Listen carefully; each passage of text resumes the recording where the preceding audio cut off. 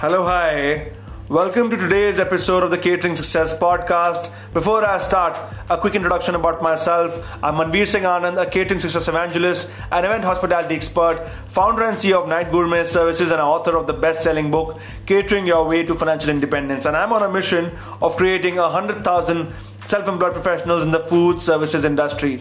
So welcome again to the Catering Success Podcast, where in each episode we will share a step-by-step process for you to start a thriving catering business.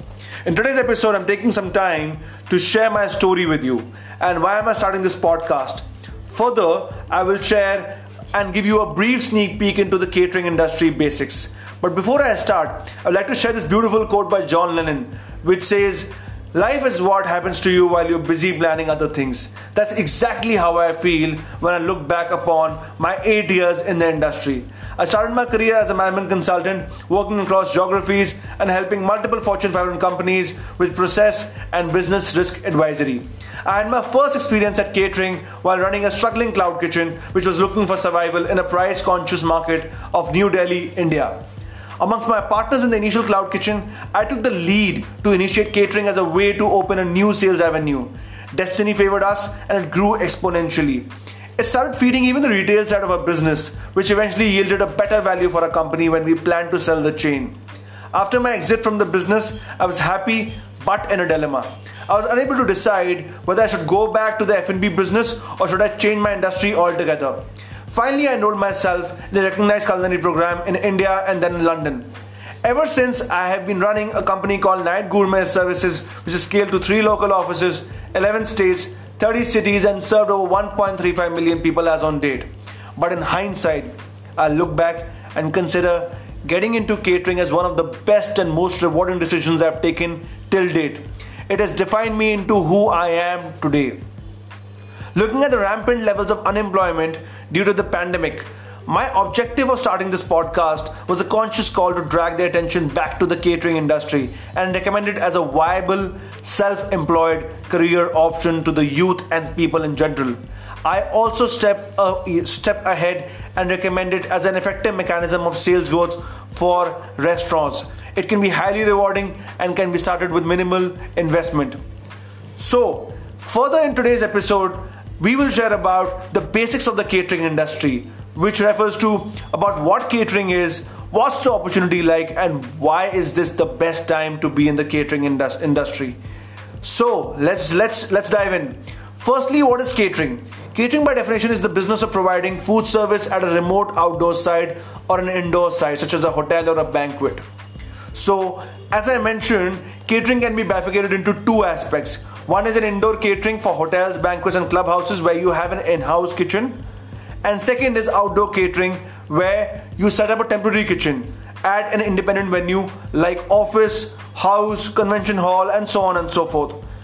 I always believe in the power of building your focus, and my entire podcast series would be dedicated towards outdoor catering, the avenue of infinite opportunities. Secondly, before I deep dive, I would love to share with you the size of the catering opportunity and scope of business in the market. As per industry estimates, catering is a $4 billion market in India and a $130 billion across the world.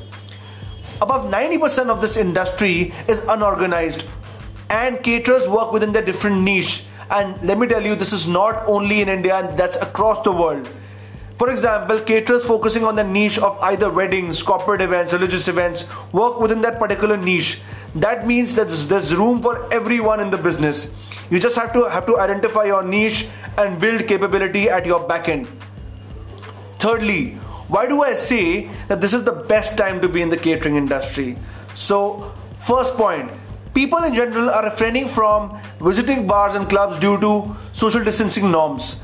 Instead, they are preferring smaller and private gatherings at their office or homes.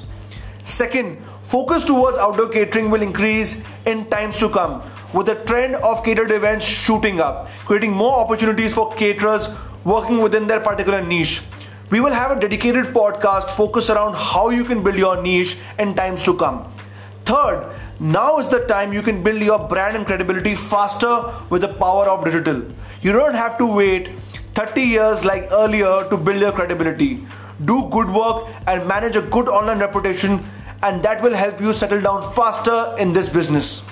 Fourth, smaller gatherings are a great to learn the craft of catering. The beauty of these unprecedented times is that you get the opportunity to test waters with smaller gatherings starting 10 packs going up to 100 packs, and you are at par with all other caterers sitting since a long time in the business. So, like I said, this is the best time to be in the catering industry. Lastly, I would like to conclude by sharing with you why I recommend outdoor catering to be an opportunity of a lifetime.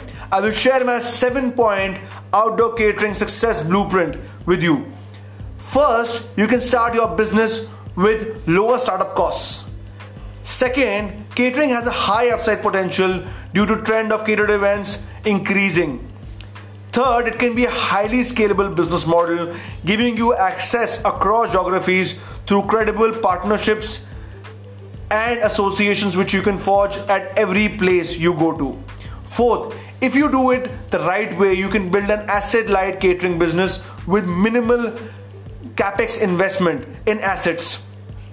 Fifth, all you need to begin is just another client. The moment you have your first client, you're good to go. Sixth, catering is by far one of the only professions where you can leverage the power of flexible staffing. You have the advantage of increasing and downsizing your company depending on the scale of your business, helping you build an agile business. Seventh, it's an efficient working capital business which can generate positive cash flow in the shortest times. So considering these 7 points, I consider catering as the most profitable niche within the entire F&B business ecosystem.